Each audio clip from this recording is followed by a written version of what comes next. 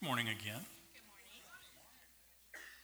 Got a couple of announcements before we get started. The first one is kind of cool. Everyone, or I think most of you know John McDonald. John, you want to wave or stand up or do a jig or something? Anyway, John is going to be on TV. He's got a show that's coming on called Kingdom Dimensions, and it's going to be from 6 to 7 on the following dates. So it's a 6-week run, January the 6th, 13th, 20th, 27th, and then February 3rd and 10th. And it's on Comcast, Channel 95, and Verizon 36. Is that correct? Okay. So if you wanted, and it's a call-in show, correct? Okay. So you can watch, and then if you have questions, you can call in and talk to John, or you can, he's usually here on Sunday. You can talk to him then too. But anyway, check that out if you would. I think it's a neat opportunity for him. And okay, yeah, for people like me that have DirecTV, and the town of Ashland so generously won't put anything else out in our area, so we're sort of stuck there. All right, Karen Willis wanted to share something that's actually pretty cool. And I got to tell you a little bit of a backstory here. Karen had organized this, or had been, primarily responsible for organizing this night of prayer that we had on January 1st. And so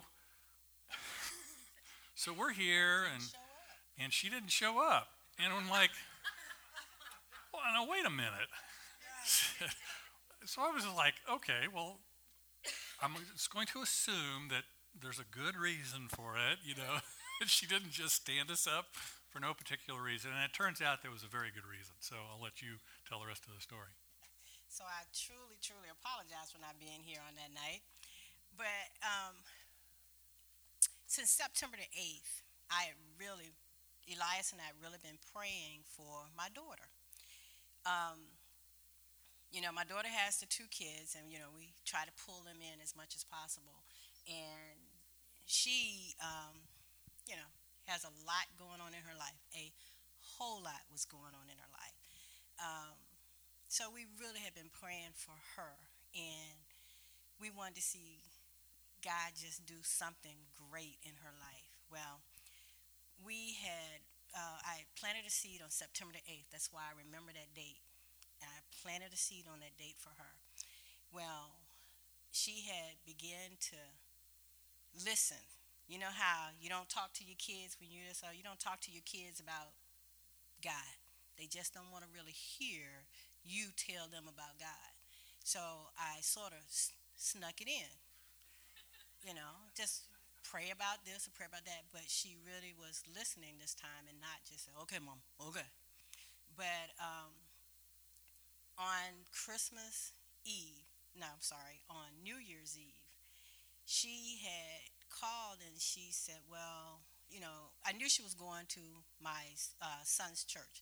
She always go with them to church on New Year's Eve. So she said, I'm going to church on New Year's Eve. I said, okay, that's cool. We'll see y'all, the next day probably. Well, she called back later and said, I'm singing. And I'm like, wait a minute. You don't sing at a church you haven't been going to, regularly, and why are you singing? Well, one of the members that's in the choir called her and said, I want you to come and practice with us. I want you to sing. And she said, yeah. And she said, well, she got off work late, and she said, it's going to take me a long time to get there. I said, no, it won't. Just go. They asked you, just go. It's nothing to it. And the reason that she can sing is my daughter used to be in a choir. She used to run a choir. When she was at U of R, she ran the Umoja choir at U of R. She had a singing group, and they used to sing a lot in Baltimore, and with a lot of the people that was out there now that's made it real big. My daughter used to be one of those members in those groups back then that used to sing a lot, and she stopped. Well, they did. They called her. She did. She go. And I said, wait a minute, God, what's going on? If she's going to sing and she's going to agree, if she rolls out of here and she keeps on going, she's going.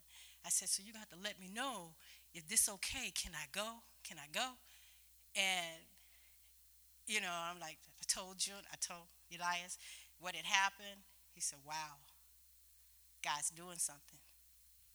And I wanted to be there because if she sing, I'm in the back, I'm praying. I never told her that we were coming. I'm in the back and we were praying. By the third song, that girl was crying. When they got through, he started talking about your issues. Your issues. Don't worry about your issues. We all got issues. God didn't tell you to come clean. He told you to come with your issues. And he can take care of all your issues. He said, how many of you all want to just go before God tonight and just give him everything? Don't worry about those issues. Don't worry about all this, because he said, I got it. And her hand went up. And it was quite a few in there. Their hands went up. Their hands went up. And he prayed. And when she walked out of there tonight, she looked back and she saw us. She was like, wow, I didn't know y'all were coming. But it was okay because we knew we needed to be there to help pray her through this part. And we let her go on, have her fun. We didn't come back and say, wow, She came back the next day and started telling me all what wasn't he good? Didn't he talk about this? And he talked about my issues. And he was like, and he got issues? I was like, yeah, that was good for all of us. We all got issues. I got issues, But God worked that thing out. And I was there to see him answer my prayer.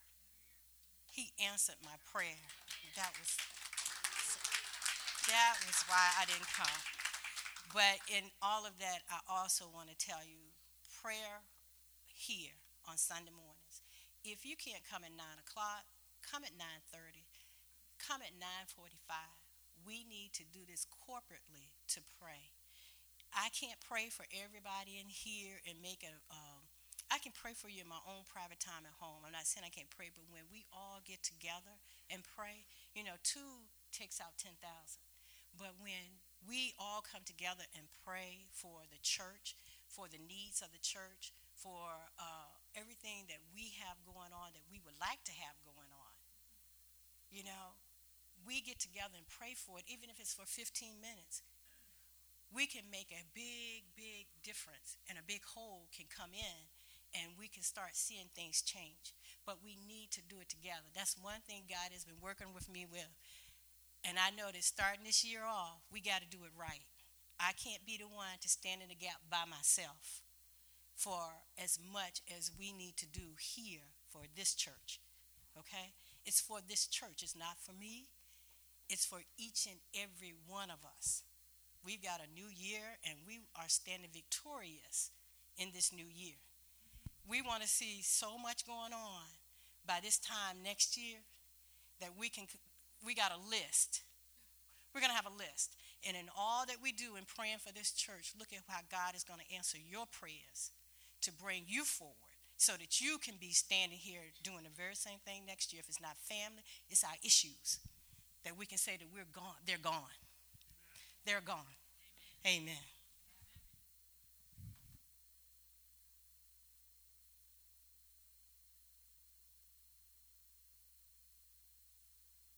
All right, well, I guess that's worth an excused absence.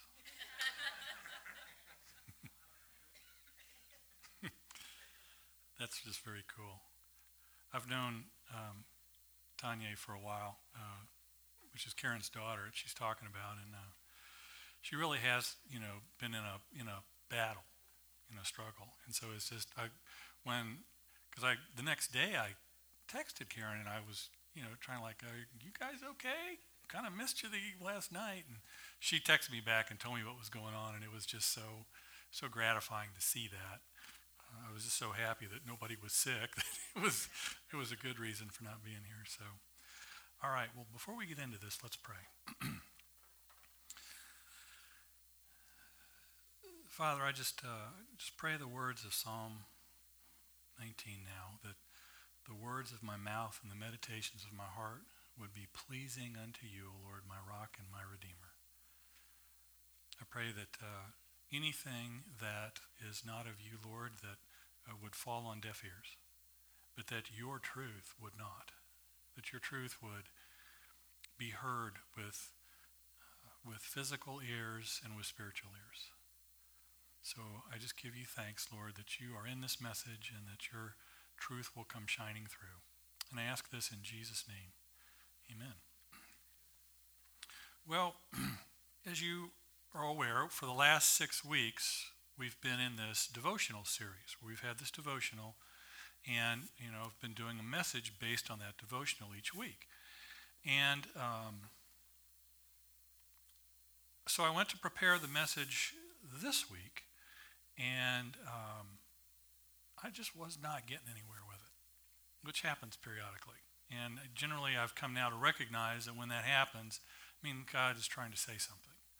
So I just really started to pray about it, and he took me in this really interesting little direction that I'll share with you here in a minute. But I felt like because we have done all of the devotionals leading up to this point, that I wanted to at least kind of share the devotional for this week and then a few of the points that it made, and then I'll kind of segue into the others. So kind of meant to say at the beginning, if the message seems a little disjointed, it is. And I'm not going to apologize for that because that's God's thing. So this is the devotional reading for New Year's. What does Christmas have to do with the new year? Everything. We step into each January 1st with hope in our heart for relational health, financial peace, and spiritual renewal. Some years our hopes are realized. At other times we feel as though we've gone backwards. We see the resolutions across the screen leading up to this day. Then every New Year's Day, people begin to implement their inner commitments. A University of Scranton study published by Forbes revealed that nearly 40% of people make New Year's resolutions, but less than 8% of them actually achieve them. Why? We are wandering hearts, hoping for the best, but wandering from place to place to find success. We start with confidence in our resolves, but then when there's a little bit of resistance, or we tire of our pursuits, we fall into old habits that keep us locked in on old results. We long for better lives, better jobs, better health, better stories to tell at the end of the year. But we need leadership to get there. We need someone to be in charge of our lives, someone other than us, to get us to God's best in the new year. Christmas is God saying, Jesus is Lord and Christ, and he will lead you through the days and nights ahead. He sees the end he has in mind for you. And if you'll just respond with obedience to his loving call, you'll arrive where he intends.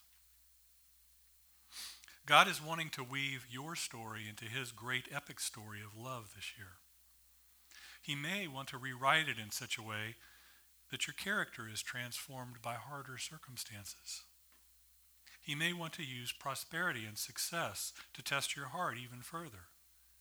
He may use trials and tribulations to get you thinking about the world his way. Whatever your path ahead, Christ the Lord, Christ the leader, is ready to take charge if you will let him. Know, as our wandering hearts start into this year, that Christ, our Lord and leader, is not uncomfortable with messes or issues, especially if they help to form us into a masterpiece of love.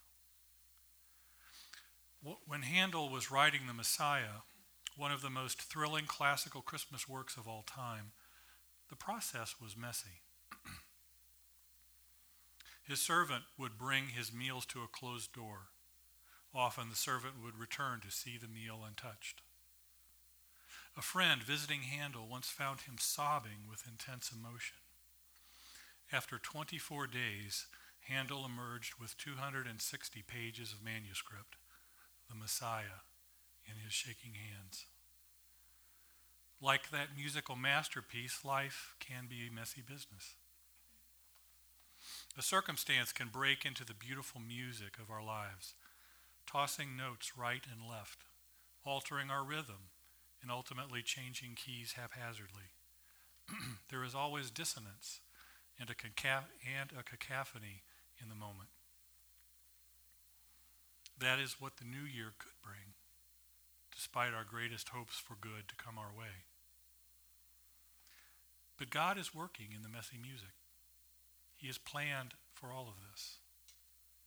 He's not shocked by the trouble. He knows this experience.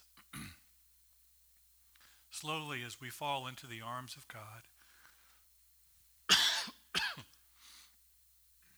helpless and unable to move ourselves forward, he creates a new movement out of the old theme. The chords change, the rhythm picks up again, and what seemed like chaos now becomes part of a living work of art. You. He has overcome the world and has overcome the challenges in your own world. Is he truly on the seat as Lord and leader in your life? Today is a day for you to resolve again with Christ to accept his lordship and leadership in your days and nights ahead. Give him your discontentment, your hopes and dreams, even your wandering in the chaos, and let him have his way. And so that's the devotional, and the points that would have been made in the sermon had I chosen to write that one. Right? Well, let me put that a different way. Had God chosen for me to write that one, would have been essentially to first of all acknowledge that Christ is the Lord of the past year, right? And to maybe think about the things that happened to you in the year that you had no idea of when the year started. I immediately thought of my son and daughter-in-law and the fact that they knew they were getting married, but probably the furthest thing on their mind was that they would be in a house all in the same year.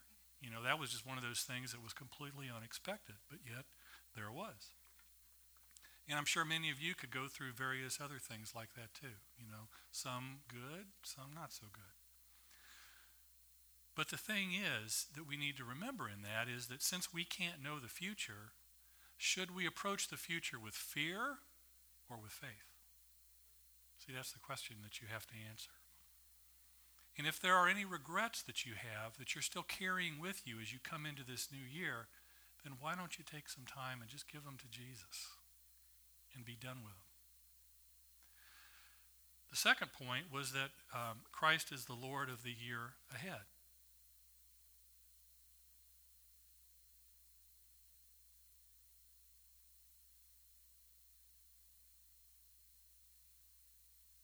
And so I would ask you to look around at last year. And, that many people kind of fear this idea of the future. They just, they're scared of the future. So what is that, this whole idea of just, we wonder, is everything going to go wrong? But the thing is, what if everything goes right in the heart and the economy of God? What if the worst things that happen are things that actually draw you closer to Christ? And so we need to remember to always be living in this the presence of God's future, I think is the way to say it. We know God's got a future, and so if we'll just live there, then it'll be okay. So all of this, from this message that was supposed to be this week, it's all really good stuff, but like I said, it's apparently just not what God wanted me to talk about. So, and what happens when God starts to speak to me in this way, he makes it really, really difficult for me to write anything. I mean, I just really start to struggle, and I can't get any traction on anything. So nothing really is working. And so I've learned, after fighting it, to just go, all right, Lord, stop. What are you trying to do here? And just pray. And, I don't know why this is happening, so maybe one of you is going to enlighten me later about, well, that sermon, that was just for me. So I love that when that happens. But as I was sort of praying through this, I kept the words that I heard, and these were the exact words, was, I have faith, give me more faith. I have faith, give me more faith. And I'm thinking, all right, where is that in Scripture? And I realized that it wasn't actually, those weren't the exact words of the quote. The exact words were, I believe, help me with my unbelief. Okay, and it's from Mark 9:14 through 29. So what I'd like to do is read through that and talk about then what God sort of highlighted in this text, which is very different from what I think the way this is normally preached.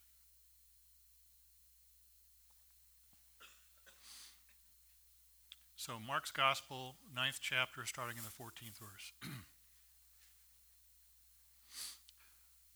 Now, to set this up a little bit, Jesus is just coming down after experiencing the transfiguration.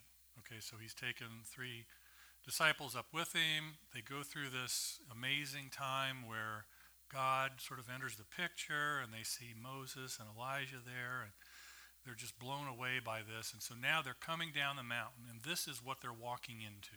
All right, so that gives you a little bit of the background. So it says, when they came to the other disciples, they saw a large crowd around them, and the teachers of the law arguing with them. As soon as the people saw Jesus, they were overwhelmed with wonder and ran to greet him. What are you arguing with them about? He asked. A man in the crowd answered, Teacher, I brought you my son who is possessed by a spirit that has robbed him of speech. Whenever it seizes him, it throws him to the ground. He foams at the mouth, gnashes his teeth, and becomes rigid. I asked your disciples to drive out the spirit, but they could not. You unbelieving generation, Jesus replied, how long shall I stay with you? How long shall I put up with you? Bring the boy to me. So they brought him. When the spirit saw Jesus, it immediately threw the boy into a convulsion. He fell to the ground and rolled around, foaming at the mouth. Jesus asked the boy's father, how long has he been like this? From childhood, he answered. It has often thrown him into fire or water to kill him. But if you can do anything, take pity on us and help us. If you can, said Jesus, everything is possible for one who believes. Immediately the boy's father exclaimed, I do believe. Help me overcome my unbelief. When Jesus saw that a crowd was running to the scene, he rebuked the impure spirit. You deaf and mute spirit, he said, I command you, come out of him and never enter him again. The spirit shrieked, convulsed him violently, and came out. The boy looked so much like a corpse that many said, he's dead. But Jesus took him by the hand and lifted him to his feet, and he stood up. After Jesus had gone indoors, his disciples asked him privately, why couldn't we drive it out?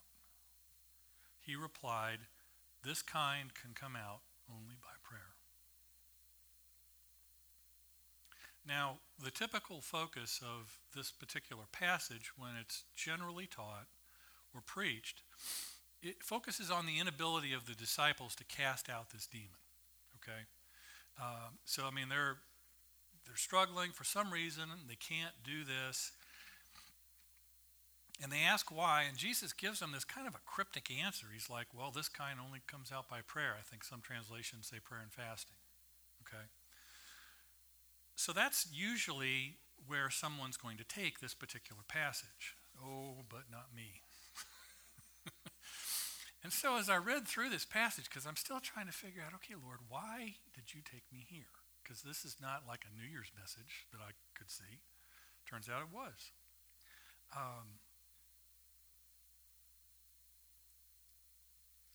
And so what he tended to show me was that we should resolve in this year, not just to make Jesus the Lord of our lives. And, for many, if not most of us here, we've already done that. But to resolve to really encounter Jesus this year. So the question that he really put before me is, to kind of talk through, is how can you resolve to encounter Jesus in 2015? And so here are, the thoughts that he drew from the text that I will share with you now. And the first one was this: run to him. Point number one is very simple: run to him. Pulls it from verse 15 that says, as soon as all the people saw Jesus, they were overwhelmed with wonder and ran to greet him. And if I were to translate this, what this means, I would say it means this: make Jesus your first option, not your last resort. Make Jesus your first option, not your last resort. See, when we have a problem, there's lots of options that we're kind of conditioned to go through, right? Depending on what it is, first option might be panic, might be fear, might be depression. And then after we kind of process through those, then we start to think, okay, well, what am I going to do? Well, I'll call friends and see what they think I should do. Or if your parents or, some wise sage is in your life, you may choose to call them and say, hey, I'm got this issue. I'm not really sure what to do. Can you help me? What do I do here? You can choose to do nothing. That's always an option. Generally not a great one, but it's an option. You can choose just to deal with it yourself. I think that's the option that many people choose to take most of the time. Well, I'll just do it myself. And then, if everything else fails, and there is no other possible option anywhere on the table, we can get down on our hands and knees and examine this table, and there's not another single option available anywhere, then we think, well, maybe I'll pray. Maybe I should pray about this. Because after all, I've tried everything else. Now think about that for a minute. And tell me it's not true. And you can't, because it's true in my own darn life too. So I'm not saying anything to you that I wouldn't say to my own self. And it's why so often when we do finally choose to pray that we get this, Gomer Pyle moment where we go like, Shazam, prayer works. And that's after we've gone through this whole process of denying everything else, every other option we can try, what we think to pray, and then it works. But then you know what? We'll go through the same exercise the next time. We'll go through all these same things and then eventually get around to prayer. Well, let me challenge you with this. What might happen if, instead of Jesus always being your last resort, he became your first option?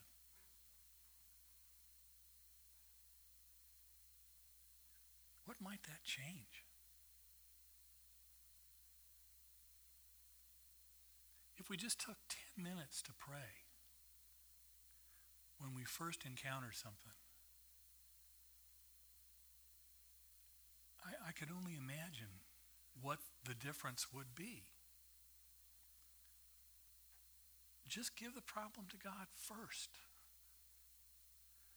Now, it doesn't necessarily mean that some of these other things might not still happen, but I'll be pretty certain that the fear won't be there, panic won't be there, the depression won't be there, and you'll be operating out of a much better place to actually deal with the problem. Now, this will be hard.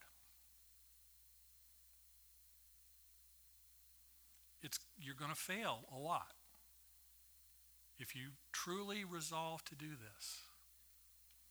You'll find that it just won't come naturally. It's not the natural inclination for most people to pray first, because we get so wrapped up in whatever emotion may be tied to this problem that we just immediately, and some of it's your personality.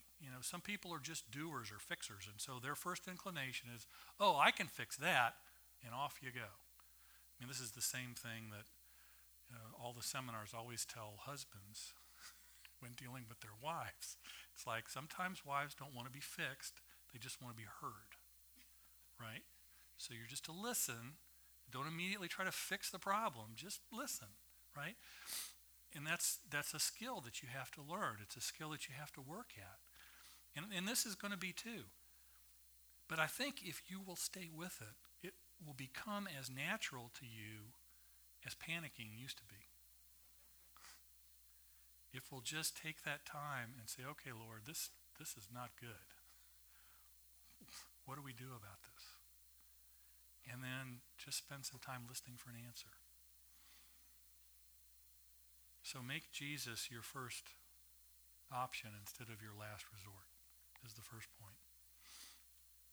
The second point that I kind of drew out of this, or that God directed me to, was to ask for more. And I looked at verse 24 where it says, immediately the boy's father exclaimed, I do believe. Help me overcome my unbelief. And what I believe this means is to let Jesus move you from doubtful to powerful.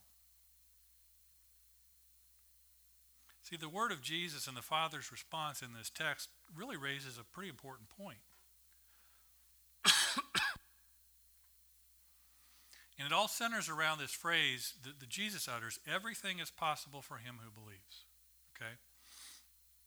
So does that phrase mean, first of all, I, Jesus, can do everything because of the amount or quality of my faith? Or, number two, everything is possible to you if only you had that amount or quality of faith? Or three, everything is possible if you have faith in what I can do for you, placing the emphasis not upon the degree of faith, but upon the relationship of trust between the man and Jesus.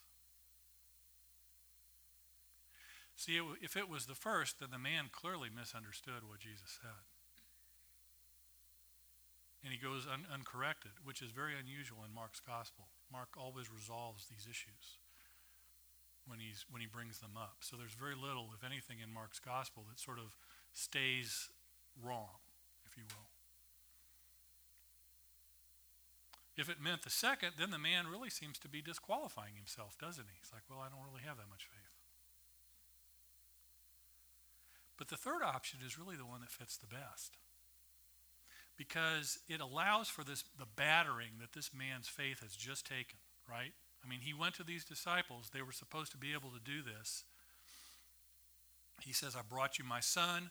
I asked your disciples, and they could not do it. So, I mean, his faith has taken a hit.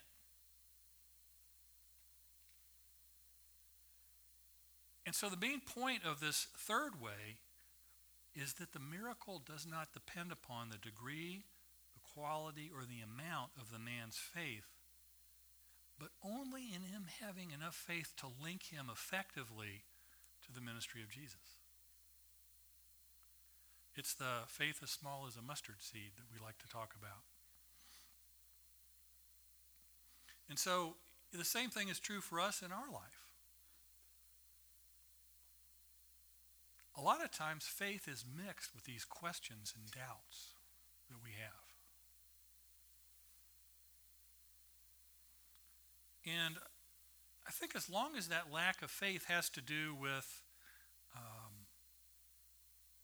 our own inadequacies and not God's power and God's ability, then I think God is able to definitely work within those weaknesses. And honestly struggling with faith doesn't mean that God's not going to respond to our requests. But he does expect us to grow and mature in our faith. So we've got to be honest with ourselves and with God and be willing to humble ourselves and admit that we have a lack of faith in some cases. So we can pray that God would then give us the faith that we need to do even greater things. And so I sort of asked the same question I asked before, but in a slightly different way.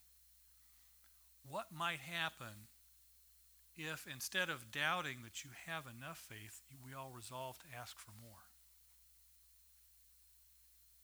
What might you be willing to pray for if that were the case?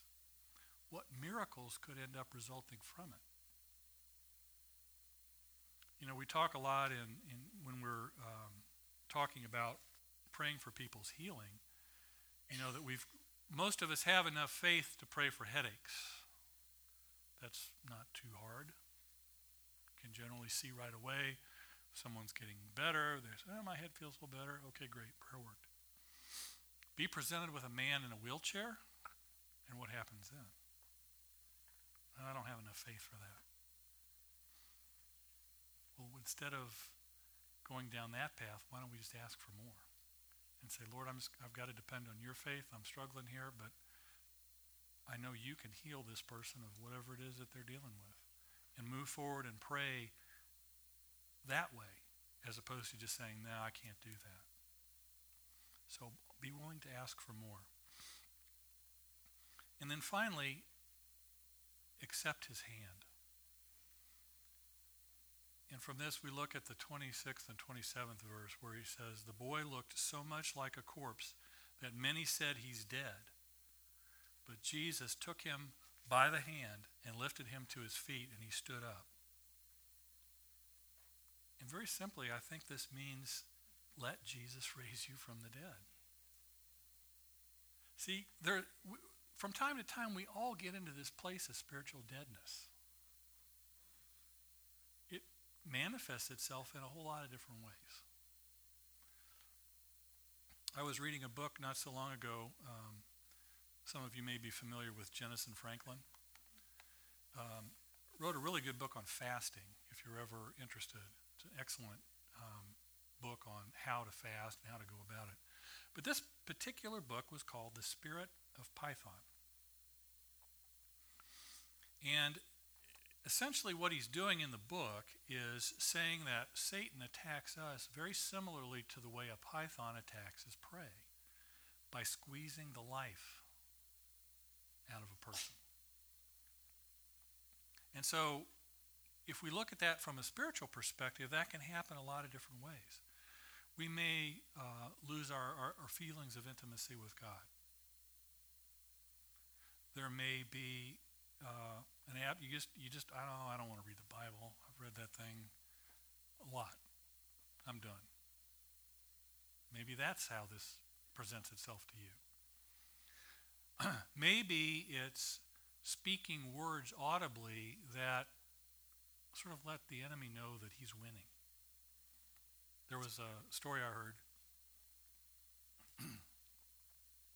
about this man named Thomas, and he had just become a monk. So he had joined this monastery, and in the joining, he took a vow of silence. And the only exception to this vow of silence was that once every 10 years, Thomas would be called into the office of the supervising abbot. And the abbot would ask him, Brother Thomas, do you have anything to say? So at the end of his first decade there, spent 10 years, hadn't said anything, his superior calls him in and asks him if he has anything to say. Well, Thomas replies, the food is bad. And then he goes back to his duties. So a decade passes. And once again, Thomas is summoned to the study of his superior. "Brother Thomas," said the superior, "do you have anything to say?" Thomas replied, "The bed is too hard." And then he goes back to his duties. Another decade passes, so we're at 30 years now. Again, Thomas was called in before his superior. "Brother Thomas, do you have anything to say?" Thomas responded, "I quit." The superior frowned and said, "Well, I'm not surprised. You've done nothing but complain since you got here."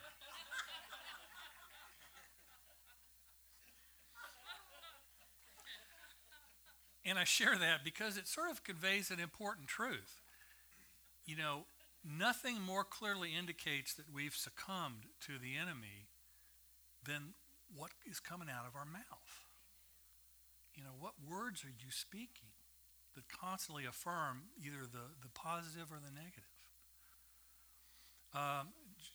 This whole idea of this spiritual deadness can present itself in not praying, lack of praise. You know, come in here and there's just no feeling of praise whatsoever. Or perhaps you're doing something that's limiting your own life. And again, it kind of goes back to these words, but in this case, it's just saying, well, that's not for me.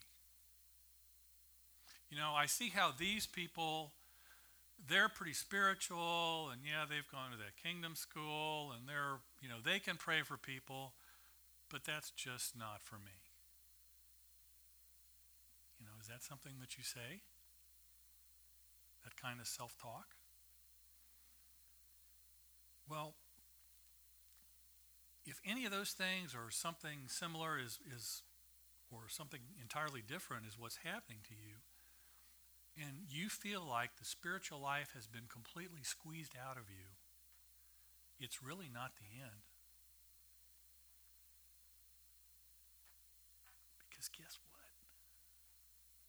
Jesus is an expert at resurrections. Really is. And all we've got to do is take his hand. And then read Scripture. Pray. Do something entirely different than what you've been doing. Shake up your routine if you need to.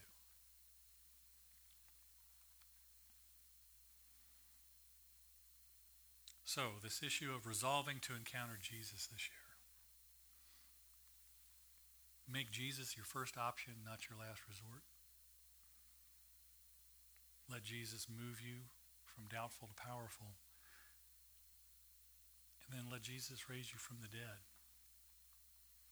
See, if we would resolve to do these things this year, and it's very similar to why I was fascinated with what Karen was saying, our lives would be significantly different if we were to stand here a year from now and talk about it, if we were to do these things.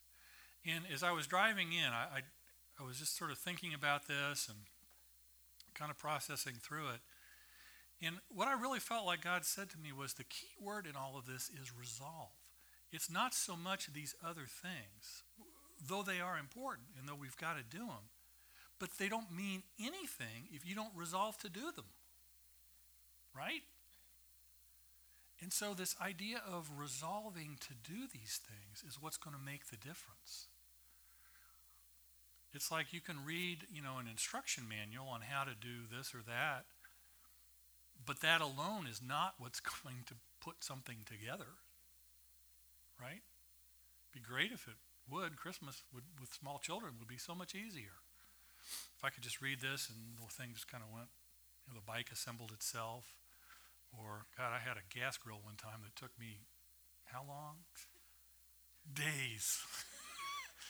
I was afraid I was going to have to go back and get an engineering degree just to put this grill together. And we were going to grill that night. That didn't happen. In fact, it didn't happen for a week, at least. But it was good when we finally did, and nothing blew up. So, but you've got to resolve to do it. That's what I don't want to lose sight of here. reading Scripture is wonderful. What are you doing about it? And so these things can help. And you will encounter Jesus if you will resolve to do them. Amen? All right. Well, let's stand.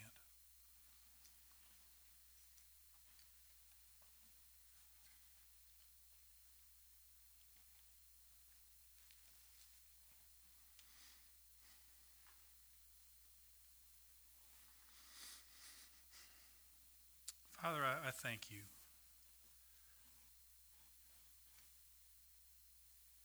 for rabbit trails in the midst of sermon preparation that lead to unexpected places.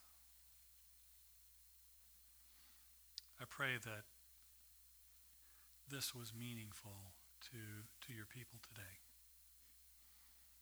Bless us all with a spirit of resolution, not in the typical way of making a list of things and then maybe doing them and maybe not, but of truly resolving to encounter Jesus, to go further this year. Father,